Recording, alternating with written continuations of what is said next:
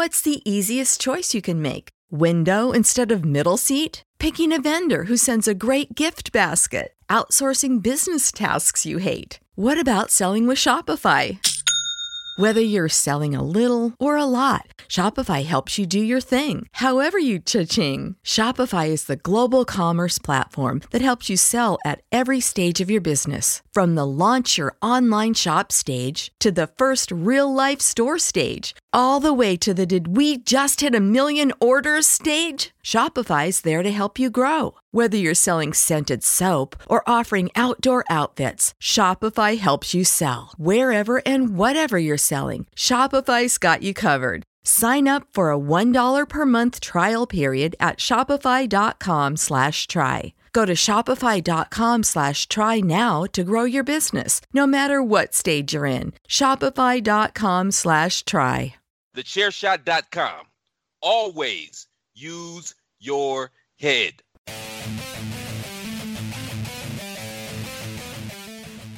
Hello, everybody. Welcome to an early edition of Radiotekers. Not even Radiotekers, Five Rounds Pod. That's because I've been on Radiotekers today. Let's hit the intro.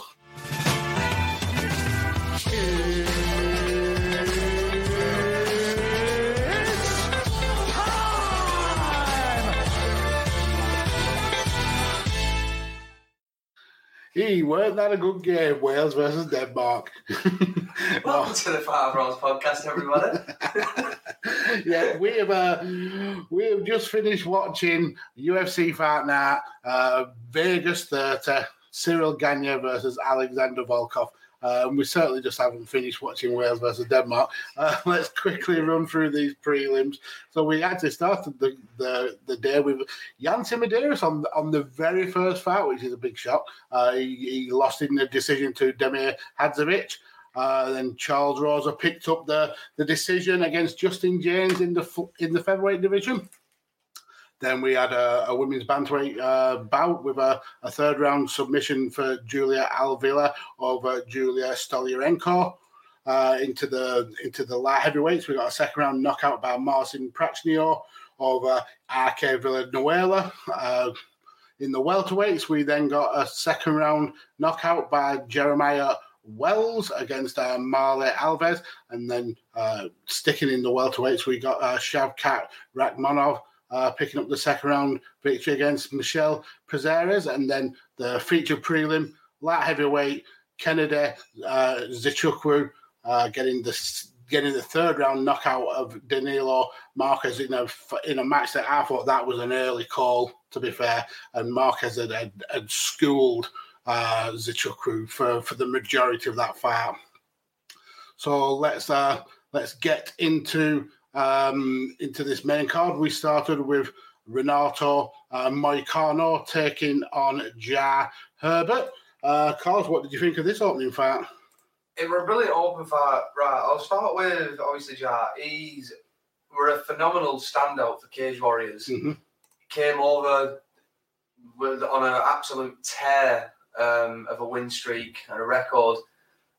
But he's coming to the UFC, and you've got to respect him. The fact is, he's not one of these fighters that wants to handpick his opponents and basically move up the ladder that way and pick the easy fights. His first fight were against Francisco Trinaldo. Mm-hmm. He unfortunately lost that by KO. Yeah. This fight, obviously, against he's lost by sub, but they're against two high-level guys. It's not like he's came in with this sort of heart behind it from Cage Warriors and been like, right, I want this nobody, if you will. So I've got to respect him for it, but unfortunately, there's just something there that he's not getting over, that he can't. Mm-hmm. He can't win the fights, unfortunately. There's something that obviously in his last fight with the KO in the third round. This time it's in the second round. It was going into the third round. Mm-hmm. He's able to sort of hang for the first 5 to 10 minutes, and then after that, it's sort of the fight just sort of starts slipping from him. Now in this fight, you could see that there was that fire there, but he wasn't able to. In a way, it's hard to say he wasn't able to sort of get back to his feet when he got taken down, because he's against Renate. He's his ground game's is phenomenal. So and this was not only going up against an elite level grappler, but an elite level grappler who was having one of his best performances. His takedowns were on point. I think he scored 100% of his takedowns. There was just no stopping him. In the first round, he broke his own record for the amount of takedowns he got, and he was just he smothered Jar Herbert. That was the issue. That Jar hadn't, and it's not like Jar was poor on the ground. He had adequate grappling. It's just he was not at the level of Renato Moicano at all. Well, that's it. You could tell that every time Renato was in positions where he could transition to a better position, he were able to do it. And it's not like it was hard for him to transition to them. And it's not like Jay wasn't actually trying to defend him. He was. But he was looking for more of the fact is, I'm on the ground with a guy who's clearly a better grappler than me. What do I try and do? Do I try and grapple with him, or do I try and get into the position where I get back to my feet? And he was trying to do that, and he was getting back to his feet rapidly. He was fast. The only problem is, Ricardo was on point. He was, like you just say, he wanted to do what he did in the first round. He broke his own record for that many takedowns. And just the control time as well. I think in the 9.5 minutes that the fight lasted, he had control on the ground for like 7 of those minutes. And that's it. And he got cracked. He definitely. And the good thing is he got cracked as well. So his chin's intact. And Jay's not a soft hitter. He can hit fair hard. But you got to give it to I forgot his name now. Moicano. My apologies. Moicano, obviously from his last fight, coming away from a KO/TKO loss to come into this fight, get into a game plan and actually sticking to it. He knew that Jay wasn't going to be any walkover. He knew that he had to train for this fight and come in at 100%. And that's why we were able to see the performance he were able to put on. The sort of the best performance he's put on in the last couple of fights, in my opinion. Yeah, I agree. And it just goes to show something we say on this show all the time, that there is levels to this sport. And unfortunately, Jay has come in and he's hit that brick wall of a level. That's no slight on him now as well. Absolutely I mean, his record going into the UFC was like 10-1. So he's got MMA chops. It's just that he's taken a couple of fights to adapt to the UFC style. And like you said at the beginning of your breakdown, he's not took the easy route. He could have easily asked for fighters outside the top 50, but he's gone for top 50. No, top 50. Like Moicano's not top 15. Nowhere near top 15. Well, where would he be ranked? I don't even know where he's ranked. I'll look into it, but I'm sure it's around about 30, I think. But the fact that Jay has gone for those level of fighters coming in fresh to the UFC, he could have easily asked for people with poor records or people on their way out, and he hasn't. He took the biggest fights that he could have. He could have asked for a lesser name on the prelims where it's a bit less pressure, but he's not. He's come in, and again, he's the open fight to a main card, which is a lot of pressure in itself, because that's one of the, other than the featured prelim, that basically is there for people in the audience to get them sort of riled up and ready for the event, because not a lot of people, when they watch UFC on the television, usually watch the prelim. I know there's a lot of hardcore fans out there who'll watch it, but there's a lot of people who don't generally tune into the prelims. So when they're in the arenas and in the stadiums, the featured prelim is more of an open bout for them. But when you're the actual opener for the main card, you've got like a sort of, in a way, you've got like I'm trying to think of the word. What the fuck am I trying to think of? You've got that mark, you got that benchmark you've got to set to basically keep everyone entertained and to sort of show, oh, this is going to be a good card. Look at how the first fight went, and you've got to give it to them, both of them. It was a scrap. Yeah, definitely a scrap. And for context, Renato is ranked 27. So again, that's props to Jay for taking those fights. Like I said, he could have asked for a way lower ranked fighter, but and as well, a lot of people could look at that and think 20. What did you just say? 27. 27. Yeah, that could be a lot lower down. Just think it's in a lightweight division in the UFC. Just think, stacked. Yeah, just think. just for context, John McDessie is lower ranked. Jim Miller is lower ranked. Clay Guida is lower ranked. Karma Werber is lower ranked. So Michael Johnson is lower ranked than that. So he's took on for someone who's 0-1 in the UFC. That's a brave fight to take on, I think. Yeah, definitely. But I think I'd like to see him take on someone a bit lower down, just to get that. To get a win, get that confidence of a win.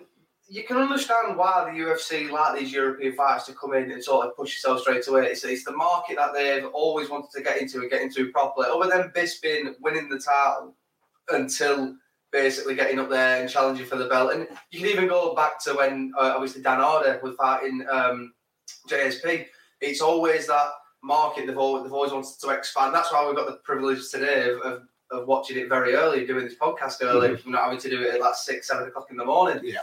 It's always they always seem to try and, in a way, slightly push the European fighters a lot. In America, they've got shitloads of fighters or organisations coming out their arse, so they can pick fighters. Dana White can do a full series of Dana White contender looking for a fight, whatever, just over in America.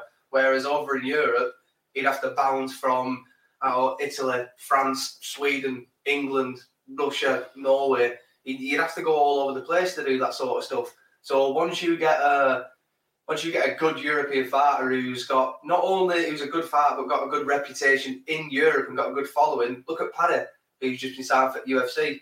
He's got a good reputation and he's got a good fight record.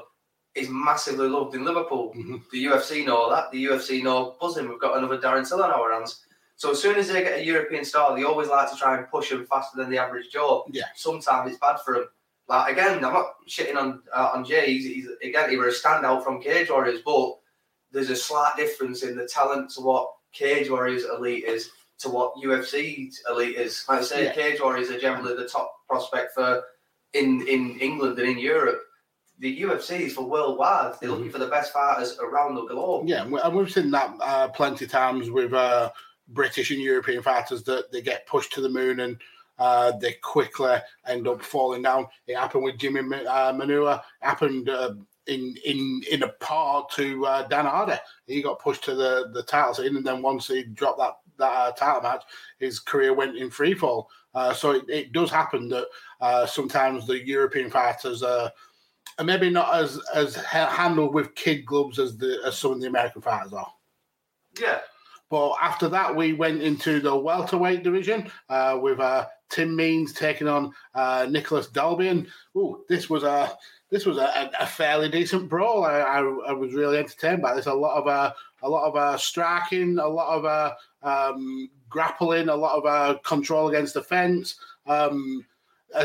Essentially, this was a good victory for Tim Means, a very hard earned victory. The first round, I think he set the pace. He did well getting Nicholas Dalby onto the floor. Did well controlling him on the ground. But when it gets back to his feet, I think that Tim Means did well in working the jabs.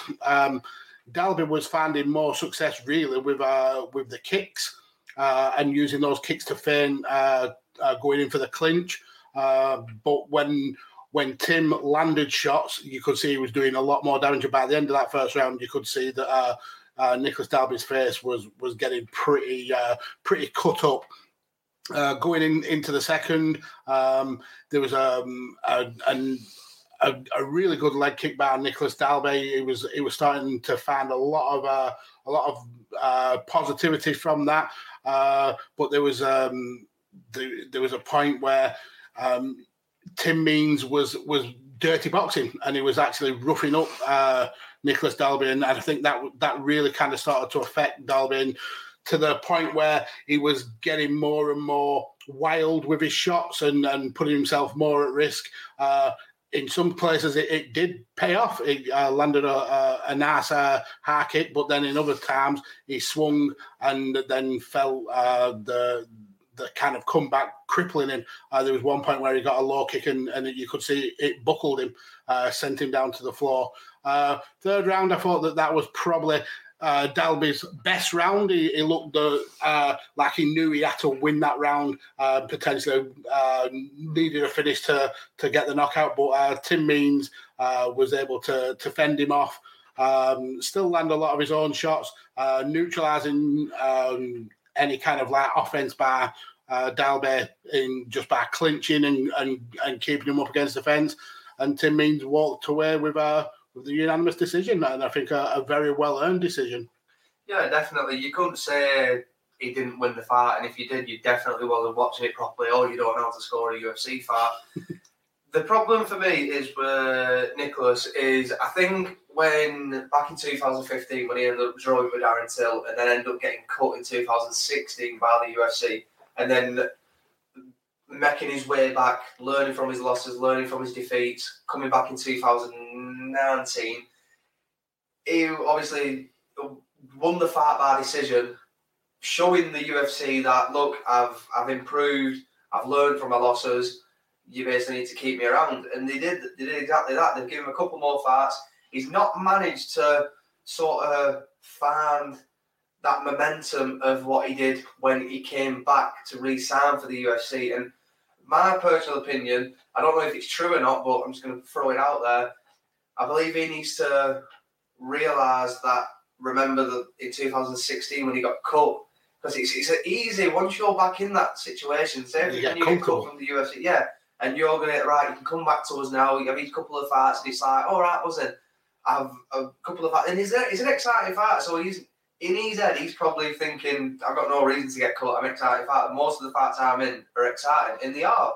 The UFC love them sort of fights. I'll go on with Tim Means in a minute, but he's sort of, I think that might be his sort of problem, whereas he's got comfortable in his work ethic of he needs to do that much to sort of win that fight, but unfortunately he's not being able to sort of push to that extra level of basically reaching back to them ATP sources and pushing it for that extra mile. He doesn't seem to be able to do that. So I believe he needs to go back and realise, hang on a minute, I got cut before. It could still happen again. Exciting a fighter or not, it could still happen again.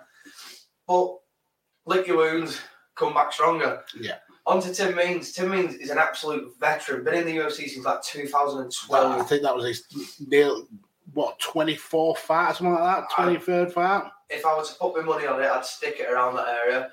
But yeah, he's an absolute veteran in the octagon. His boxing, his kickboxing, his wrestling, his jiu-jitsu, all round is good. Now, fair enough, he's not the best. He's not the best of the elites, but he's one of them fighters that has got an all-round game. Mm-hmm. That's why he's been in the UFC since 2012. You put him up against anyone in the welterweight, well, out of the top 10 or the top 15 in the welterweight divisions, he's sort of our gatekeeper for them. He's been in the UFC a long time. If you can somewhat hang with him or get past him, I believe you've got a good chance at sticking around in that top 15 to top 10 and then working your way up. Tim Means is one of them gritty fighters. He always comes and brings it. He always comes to fight. Doesn't matter where the fight, like I said, he's well-rounded. Doesn't matter where the fight's going. He knows how to fight offensively and defensively. He's just quality, well-rounded. If you're not ready for, in a way, a war with Tim Means, like you said in this fight, he'll just dirty box you. He'll ruin your organs, and he's not the hardest puncher either. And that's what makes it scary. He's got like the Nathan and Nick Diaz sort of style, where it's like it's not the most powerful that gets you. It's the overwhelmingness of him hitting you in the ribs, him hitting you in the head, and that's it. And that's the thing that gets you tired yourself, not the fatigue of you trying to hit him back or do anything. It's mainly if you sort of allow him to fight his fight, which is a dirty boxing style. You have got a chance to hit him, but again, he overwhelms you, and that's what fatigues you. That's what you're taking all that punishment to your body and your head. You're trying to defend, you're trying to move. Then you start to get panic, and then it's like, shit, I can't do anything. Next thing before you know, you fucking forget to breathe, and then next thing before you know, it's like, shit, why is my stomach going all the way out when I'm breathing? And you just get yourself fucked straight away so fast, especially with a veteran like that. He knows how to press you. He knows how to keep the pressure on. And if you're not one of them elite fighters who can sort of push it better than him, he's winning that fight 9 out of 10 times. Again, that's why he's been in the UFC since 2012. Is he going to go sort of past where he is now? Probably not. That's why, in my opinion, he's my gatekeeper for outside the top 10, top 15. Mm-hmm. But he's one of them fighters that, if you're a hardcore and mixed martial arts fan, let alone UFC, he's one of them fighters that sort of fits in your top 20 fighters of I wouldn't say best of all time, but I'm just most gritty fighters. He sort of fits in there with like the gatekeeper category of in your top 10, top 15. Yeah, a win over Tim certainly means something to your career. Next, let's go back to the featherweight division. Controversial end to this fight, but we've got Andre Fili, touchy-feely, taking on Daniel Pineda. And this match baffled me only because I don't understand how Daniel Pineda survived that first round. It's shocking how he was still alive at the end of that 5 minutes, because he got destroyed in the stand up. He got destroyed on the ground. He was knocked out legitimately at least a couple of times. Switching. He got kicked in the liver, which just folded him in half. His face was absolutely just getting destroyed. How Fili didn't finish him in that first round, that's testament to Pineda for having a solid chin. That's chin, that's hard. Because that chin, dedication to take some punishment. That chin reminded me of the Simpsons cartoon where Homer goes to be a boxer and he's just getting punched and punched and punched. But coming out in the second, it felt like it was going to be exactly the same thing. Fili was landing big shots straight away, landing kicks to the body. Pineda did try to do something in that second round, but then he gets poked in the eye. The ref calls time. The doctor comes out to evaluate the situation, and props again to Pineda. He wanted to fight on to the point where he essentially lied to the doctor about being able to see his fingers. But most disappointingly for the result was that it goes down as a no contest, and Andre Fili can feel so disappointed in himself for not finishing it in that first round. Obviously, the eye poke, it was accidental, but Fili can only have himself to blame that fight is not a win in his column, because he had that everything in that fight won, and then he poked Pineda in the eye, and the fight got called off. So unfortunately, it's a no contest. Carlos, how do you think Andre Fili will be feeling now? Andre Fili, I'm full of puns today. I don't think he'll be feeling anyone's arse. Let's put it that way. Yeah. Obviously, go on. I've got to put up the funny point of this. The commentary team was trying to explain, obviously, the rule of why the Herb Dean didn't give the sort of 5 minutes. Yeah. And we now know. Well, I'm gonna look this up because again, I'm sure it's all the time. Any sort of medical stoppage, whether it be kicking the bollocks, kicking the fanny or whatever, punching the titty, well, whatever it is, whether it's a medical just stoppage. In the rule book, I'm sure it says, well, you get 5 minutes. So I don't think I've read anywhere where it says it's up to like the referee's discretion of whether you get that 5 minutes or not. An eye poke, to me, is the equivalent of getting kicked to the dick. So according to the commentary team, and they mentioned it way later in the broadcast, like almost in the main event. I think the 5 minutes is actually for the referee. It's the referee's time to evaluate the situation. But it's always been portrayed as the fighter has got 5 minutes. Because how many times have we seen John McCarthy or Keith Peterson or Mike Beltran say, you've got 5 minutes? Yeah. Mark Goddard, he says it a hell of a lot. You've got 5 minutes, so take your time. But according to the commentary team, the rules actually say that is the referee's 5 minutes, not the fighter's 5 minutes. Well, if you're watching us live now and you want to go and look it up and throw it in the comments, we'd much appreciate it. If it is up to the referee's discretion, if it's a medical stoppage, apple, kicking the nuts or whatever, whether it is the actual referee's discretion to say, well, you got 5 minutes, or whether it's to say, it basically it's far. Now, I can understand, well, it's when they were doing that, John Anik was like, oh, so I do apologise. Straight away, Paul Felder, I fucking don't apologise. I don't give a shit. I said what I want. You can just tell you can just tell you the fighter. Retired or not, you can just tell you were a fighter. Yeah. You don't apologise. I mean, to be fair, that wasn't even the best zinger that Paul Felder came out with in that broadcast. They were talking about Conor McGregor and Dustin Poirier. And Conor asking Dustin, can we not do any grappling? And Paul Felder went, yeah, which I'd asked most of my fighters that. I would have fought Makachev then if we could have said, no grappling, mate. Can we just stand up, please? Come on. But yeah, in the fact, like you said, there's no point in going over it. Mags have just gone near enough all of it. But yeah, Feely's got himself to blame. If you're winning a fight so dominantly like that, you try your best to give Pineda an out. Even though Pineda didn't take the out, you gave him the out. Well, that's it. And congrats to Pineda. There's a lot of people out there now. We can see it. Look at Sterling. Look at forget where Pineda. Who did he fight? Diego Sanchez. There's a lot of people who took the out. Now he didn't. He took the eye poke. He couldn't see. He was lying to. He had one finger up forward. What? And then he's like, "No, do it again. Just wipe my eyes. Do it again." Same fucking finger. One. Oh, I don't know. It's like. So you can see where being stopped the fight. Obviously, with your eye, with your retina, all the stuff going behind your eye, with obviously your brain. You can see where being stopped the fight. No disrespect. I'm not saying like going back to the 5 minutes. I'm not saying that obviously we're a dick move, blah blah. Just saying I'm not fully confident in the answer I've got in my head. So I'd like to know it. But you can see why he stopped the fight. Referee safety and fighter safety. That's his job at the end of the day, and the physician has got a job to do his job, and he did it perfectly. He came in, and you can somewhat tell as soon as like the commentary making it hard work, saying don't stop the fight, and you can't blame them either, because everyone if I were there, I'd be like, don't stop this fucking fight, please. But they've all got a job to do with the fighter safety. They all did it perfectly as well.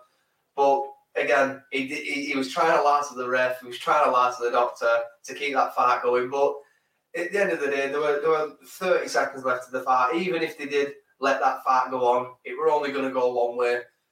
Now, I suppose, it were a good fight. It was a good fight. So now I suppose we can see it again, but without an eye poke, hopefully. Yep. After that, we then went into the bantamweight division. Rayone Barcelos taking on Timur Valiev. And this... another fight that went to decision, but I thought this was another really, really entertaining fight. First round, I give slightly to Valiev. I thought that even though it was quite a nervy first round, especially for the first couple of minutes, there were a lot of kind of testing jabs that didn't really get anywhere, a couple of body kicks, but I thought that Valiev, he was the more aggressive, I suppose. He threw an uppercut. He was throwing more of those kind of like low kicks. He attempted a Superman punch. Nothing really exciting so much happened in this first round. It was very much kind of like a feeling out process. Going into the second, I thought that Barcelos came out and was absolutely dominant in the second round. He was very pressing, stuffed the takedowns of Valiev, and then he landed some huge shots. Big left hand that stopped Valiev shooting in again, and then he landed the low kick, the left, which drops Valiev. Valiev took a bit of ground and pound, but was able to get back to his feet. Barcelos clips him again, and he goes back down to the floor. Valiev did really well to survive that last 45 seconds or so on the floor. Looked like he was just basically in survival mode. And Barcelos must have come into this third round thinking, I've got this one. And he would have been right to think that, except Valiev turned it up in the third round, still looking shaky.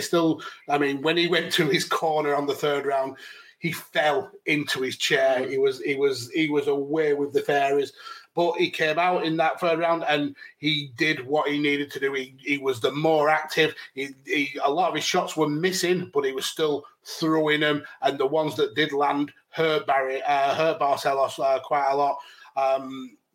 He then used that kind of wrestler mentality of when you are suffering and when you are struggling, you go for the takedowns. Whether you pull them off or not, it's really not the point. It's more you're giving yourself them extra few seconds to gather your own thoughts, to get your own head right. And if you do get the takedown, you've got all that time to suck in big lungfuls of oxygen, and hopefully you can go for the sub or go for the finish. And that's exactly what Valiev did. He did enough work in this third round to kind of cancel out that dominant second round of Barcelos, which meant it all fell on that first round. And for me, it was tight, but I give that first round to Valiev, and the judges seemed to agree. One judge gave it 28-28, but the other two gave it 29-28 to Timo Valiev. And I can see why Barcelos was frustrated, especially after that dominant second round, but you don't just win the fight in one round. It goes to the distance, and it goes on what the judges see throughout the full 15 minutes. And for me, I believe that they did the right call in giving it to Valiev. See, this was an exciting fight for me because I actually missed the first round of this fight because I actually sorted some shit out. So when I was actually watching this fight, the second round, give it to Barcelos. So the third round, give it to Valiev. So I was actually looking at it, thinking to myself, like, shit, I'm actually excited at this because who took that first round? I didn't see it. Who actually, obviously, watching the second round, I thought, obviously, Barcelos must have won that first round because looking at me, it was dominant. Yeah. But then, obviously, in the third round, you had Valiev basically turning it up and just absolutely, like you said, just trying to dig deep and trying and get that win. He did do enough for me to take that third round. So it was, in a way, 50-50, like who was going to take it. I'm going to have to go back and re-watch the fight, but this was just a dogfight in that second round. I don't know how you were able to survive the onslaught, but you were able to. I think there were like 16 seconds left where you could just see in his eyes where they were just glazed over. He was like, shit, what's going on here? And he were able to get on his, like you say, he fell on his stool. They really should have put the arse on his head to try and get rid of them cobwebs, but instead of rubbing his back, you were already knackered anyway. You've got the two choices of both evils. You either get rid of the cobwebs on the head or you sort of get rid of that aching feeling from like your triceps. But what would you want more as a fighter going into the third round? A bit more of a clear head or some cold shoulders? I know which one I'd want, especially going into a tight fight like that, but he did enough to where he was able to pick up the victory, and congratulations to him, the absolute dog. Yeah, absolutely. And then going into the core-main event now, the first of the two heavyweight fights. And this first one, Tanner Bowser taking on Ovin St. Preux, who I will keep saying it till the cows come home. Ovin St. Preux is not a heavyweight at all. He doesn't fit. He just needs to learn how to cut weight properly to get down to light heavyweight. You can't keep having this dance between heavyweight and light heavyweight. It doesn't work. You haven't got the power of this division, and he proved it in this fight. He's obviously Preux. He's too much of a slow starter for the heavyweight division. Now in the light heavyweight, even in this fight though, they're slow starting, and then there's this. He threw maybe 2 punches in the whole of the first round. But this is what I mean. When you miss your weight at light heavyweight, and that's your natural. It is his natural weight. Let's face it. Natural fighting weight, it's light heavyweight. That's where he performs at his best. Obviously, as you get older and how many fights you get on, it's not as easy to get that weight cut. But in the heavyweight, if you're sort of a slow starter, you're in the heavyweight. You're carrying that extra whatever 20-something, maybe 30-odd pounds. So if you're a slow starter already and you're letting your opponent basically take that first round, you've just basically took 5 minutes of basically getting battered there and moving about. As a big guy, as the pace that goes on, that's going to take it out here. And with Owen St. Peru, it's not like he's a knockout artist or a one-punch knockout puncher. And it's not like he's a very good boxer in the first place. We all know what he wants to do. It's the same as Holland. He wants to wrestle. Yeah, he wants to take you down. He wants to put in that Von Flue choke. Yeah. But as the round goes on, he gets more tired. He takes more punishment. And he's not able to execute the takedown. And as we've seen in the main event, it's a lot harder to secure a takedown to a heavier guy than it is a lighter guy. Mm-hmm. It doesn't matter how much sort of skill you've got. If they've got a decent wrestling defense and they've got a bit of weight behind them, it's not going to be easy just to go, right, give that single leg or that double leg and take them down. And again, even if you try and do that and you don't get it, well, you've just exerted loads of energy trying to take down a 220 plus pound guy who probably weighs more coming into fight day. So it's just not, in a fighting wise, it's not good for you. He fucks himself over completely fighting at heavyweight. Yeah. Unless he can adapt to, I say for instance like Daniel Cormier, a lot of people saying he were a fat guy. Yeah, he sort of were a fat guy, but look at his build. He was like 5'9", 5'10", mm-hmm. built like a brick shithouse. He was that static power. Yeah, the sort of static power he had when he were able to lift because of his frame. That's why he were able to lift a lot of people like Josh Barnett and stuff like that, where he were able to just basically lift them up by a leg and swing them and drop them on their head. Mm-hmm. Look at what he did to Gustafsson. When he lifted Gustafsson, he did exactly the same to him. Gustafsson, what?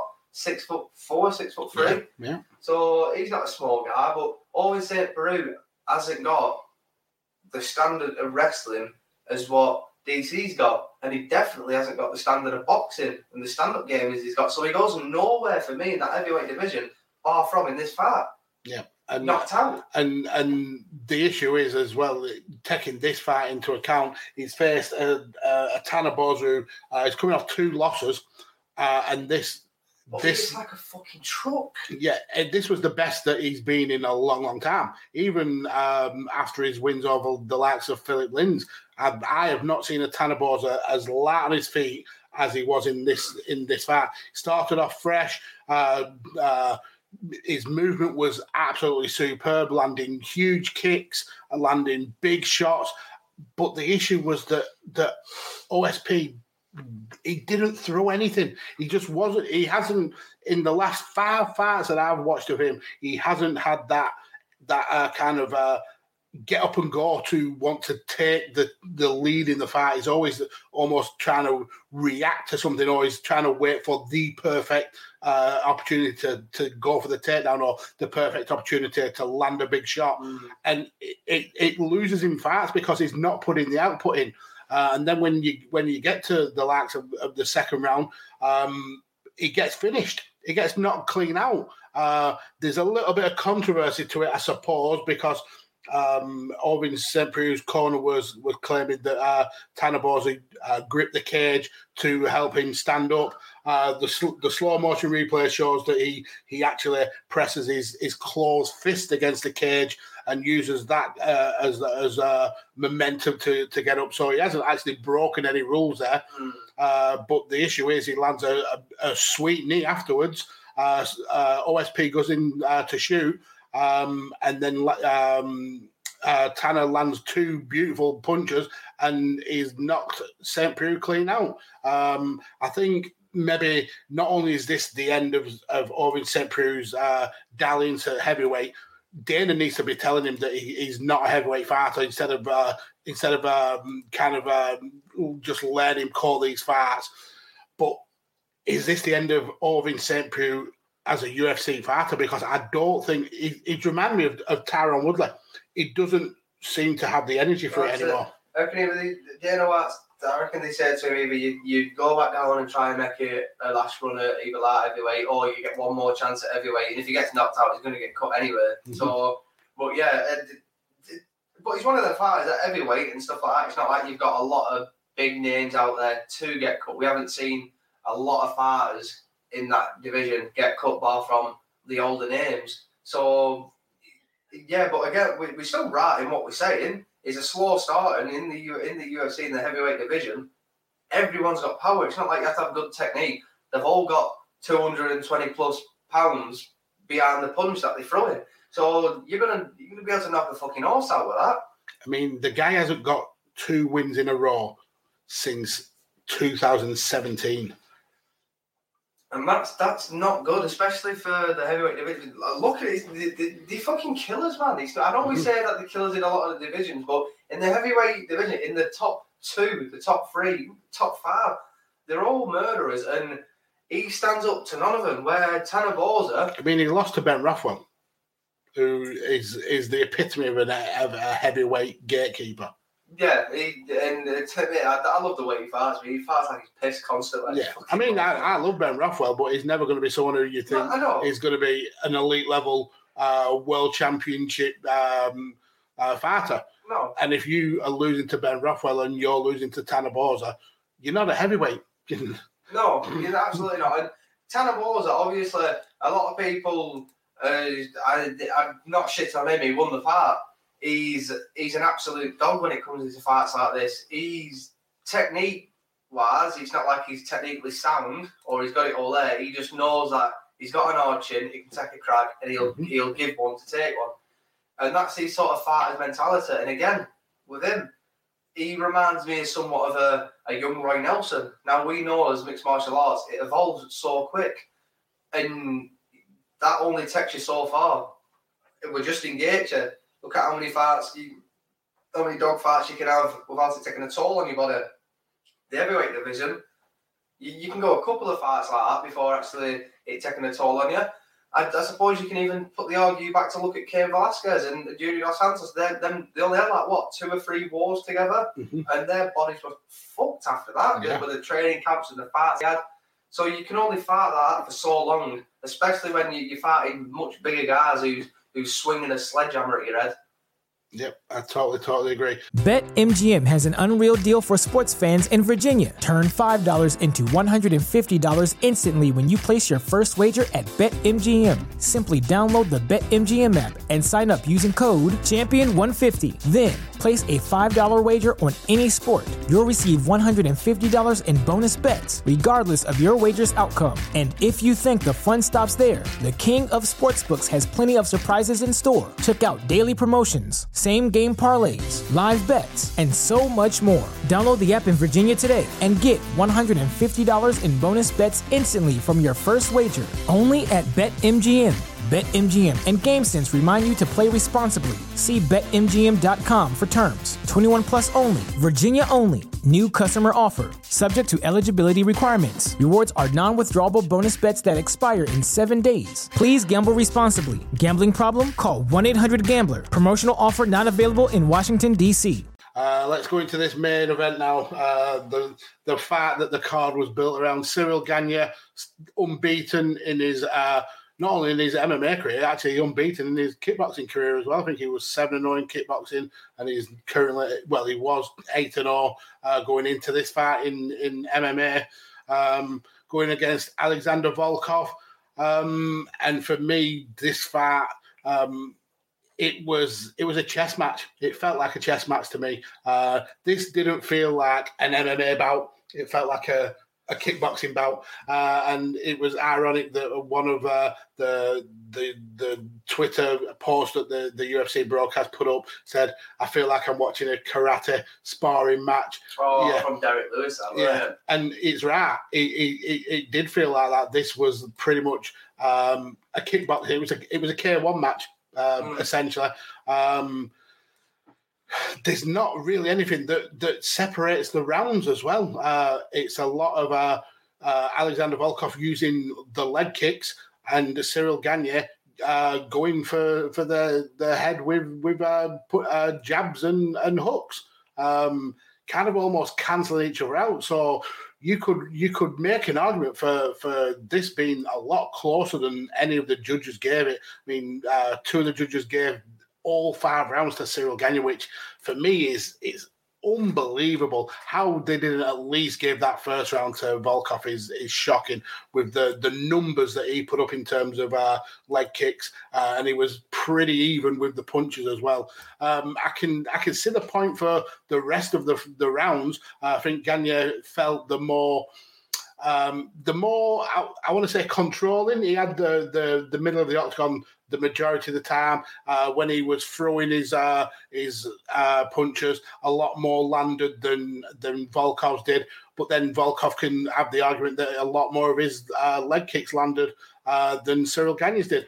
The issue was Gane didn't show any kind of like pain or as if the leg kicks were hurting him at all.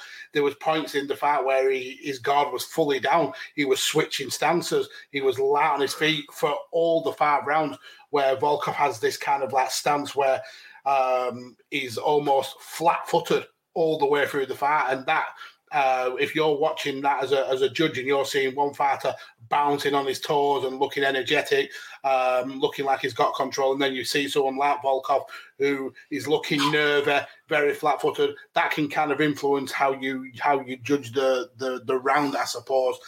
But Cyril Gane picks up the victory, can consider himself fairly lucky, I would have said. Volkov can definitely be aggrieved that the scores were so weighted in terms of Gane, but it does show that once you get to the higher levels in this heavyweight division, fighters cancel themselves out a hell of a lot. I mean, this is a Cyril Gane who, before coming up to the likes of Rosenstruik, was knocking fools clean out, gets to like that top 5, and all of a sudden is picking up decision after decision. That's because these fighters are, the difference between them is like it's paper thin.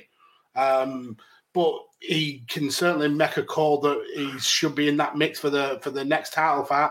I know we've got Lewis taking on Ngannou, and there's always that kind of shadow of Bones waiting in the wings. Well, Bones has said that he's not ready yet and he's going to come back. So I personally believe that we're not going to see Bones in the next 12 months. And I saw a few of his tweets where people were asking him where he is and why hasn't he not come and show these fools how to fight. And he said because he wants to transition to heavyweight the proper way. He said I could have easily packed on the muscle, but then my cardio, my speed,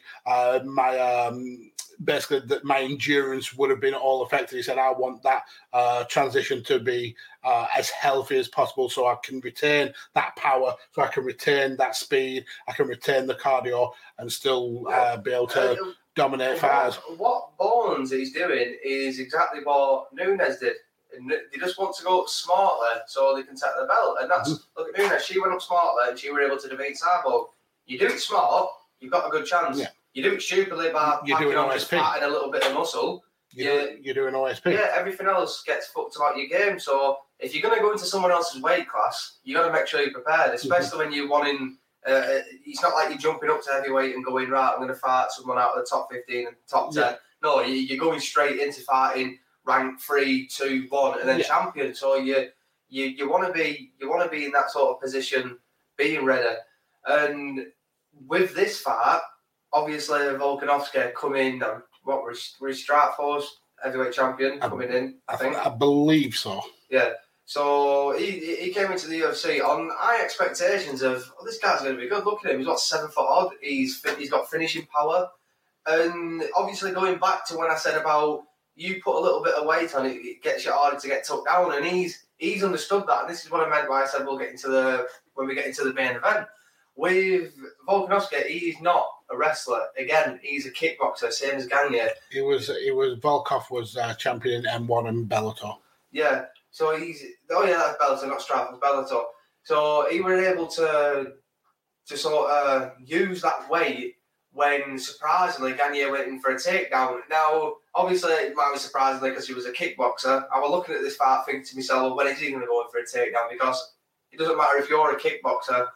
You're both kickboxers, and he's a much taller guy, so he's going to be able to sort of, and especially in his last fight, using that jab the perfectly easy did. He were able to pack on that 20-odd pound. When Cyril went in for a takedown on that single leg, yeah, fair enough. Alex's technique wasn't clean and fast, but it was decent. It worked. He had decent takedown defense, and that's what I mean by when I say if you've got decent wrestling takedown defense. Doesn't have to be up there with Ben Askren's and Daniel Cormier's and everything he does.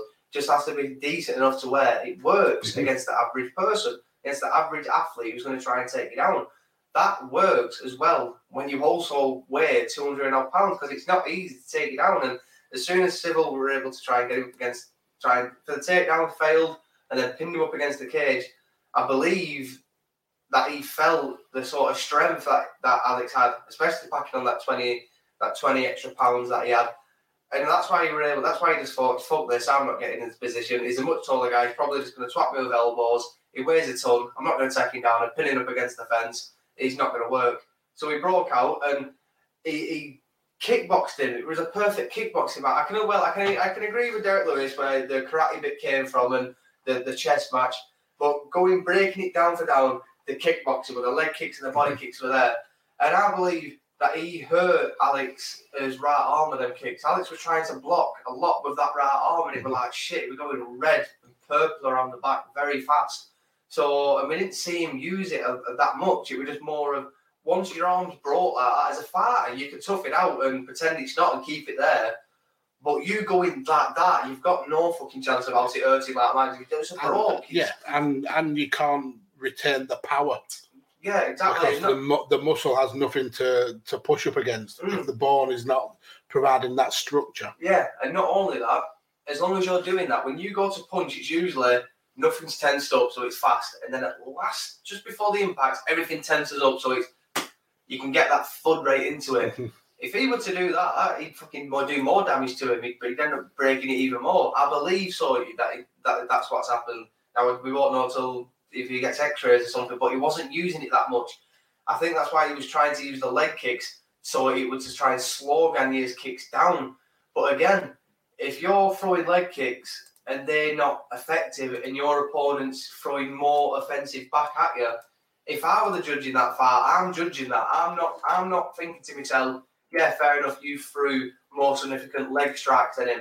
I'm looking at the fact is when it's so close like that, who's had most control of the fight? Who's been in the middle most of the fight? What damage has been took and what damage has been given? What fighter has walked through more damage? What fighter has tried to do more in the fight? Obviously, with Civil Gane throwing up that fucking flying knee that you don't see heavyweights do, that obviously, in the eyes of the judges, for me, he must have got some still energy left because he's just done that. In the fact, they look for that sort of stuff. There's a counters that the judges, good judges, look for in every little speck of a fight like that. And to me, them leg kicks didn't do absolutely anything to sort of give him any points bar from. It were a tactical effort that he tried to do that just wasn't working. If he tried it in the beginning and sort of in a way fought his own fight, I believe it would have been totally different. But again, with Gane, that's how you fight someone who's so tall. You don't take a step back and let Alex do what he wants to do. Because Alex, if you let that, Alex is going to jab you up, he's going to kick you, he's going to use his length. You're not going to get near him. So you've got to take the fight to him. Yeah, fair enough, he might get cracked. But someone who's that big, you're going to have good head movement and you're going to have to take the fight to him. Other than that, it's their fight 9 out of 10 times. Civil Gane came with a perfect game plan. He was a bigger guy. He knew predominantly, both of them knew predominantly that it was going to be a stand-up fight. It was who could take more and who can give more. And Civil Gane went to 9-0. Yeah, absolutely. And he certainly put himself in the picture for at least a number one contender eliminator match, perhaps up against Stipe. You know what? That would be, for Stipe, it's an hard fight because you can't. I saw a couple of sort of places now. I don't want to name names. The good sources, but it's little ongoing debates and little arguments. It's getting to this point now where Stipe might well. I'll put it out and then you can leave it in the comments and get back to us whether you should see it. Their argument is because of what Stipe has done for the heavyweight division, he should get an automatic title shot. He should get a rematch straight away.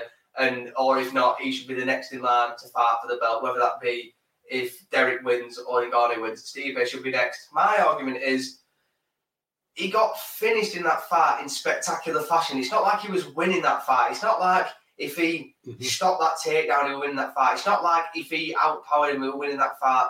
We knew straight, as soon as that bell sort of went, we could sort of see it in Stipe's demeanour. We knew he won that fight straight away, and he didn't even start. So my argument is he needs to have another fight before fighting for the belt again. Yeah. And I don't know who's right. Maybe it could be them, maybe it could be me. You leave in the comments, let us know who's right. But that's my argument. And Cyril Gane could be Stipe's sort of ticket to being like, well, look at this guy. Now, Cyril Gane has beat the likes of JDS, Rosenstruik, now Alex, and the list goes on with absolute names in that heavyweight division. So it's not like he's fought nobodies and sort of got this 6, 7, 8 fight win streak against no names. He's had to fight his way up the ladder. So I believe for him, a win against Stipe definitely puts you in a top position. For Stipe, a win against him, come on, you've got to give him a rematch for that, because he's just beat Cyril Gane, who's on an absolute tear. Yeah, no. Yeah, absolutely. So that'll be interesting to see if that's what the UFC decides to do. It's very muddled, the top of that heavyweight division. But the next time that UFC are live is 3 weeks away. Yeah, so we're getting a bit of a break here on 5 rounds. But the fight coming up in 3 weeks is one of the biggest. You don't want to miss it. It's one of the biggest of the year. The biggest. Dustin Poirier versus Conor McGregor 3 for essentially for all the chips. And then it's not even if that's just the one big fight on the card, because they've also got Wonderboy taking on Gilbert Burns. We've got Sean O'Malley taking on Louis Schmalka. We've got everybody's favourite fighter, Tartuaza, hoping to whoop the living piss out of Greg Hardy. I fucking hope he does, and I hope he does a shoe-in and runs over and kicks him his bollocks straight after. Greg Hardy, you a dickhead. So tune in to 5 rounds for that, and also keep your eye on the 5 rounds social medias and on my personal social media and Carl's social media for some news coming up regarding 5 rounds in the near future. But that is essentially the end of the show now, guys. So follow me on Twitter at PodfatherMags. Follow Carlos here at Kirby_Carlos.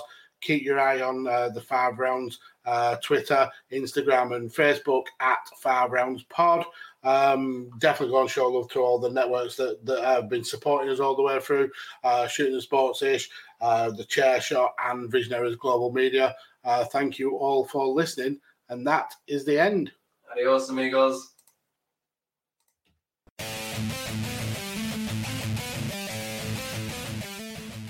TheChairShot.com. Always use your head.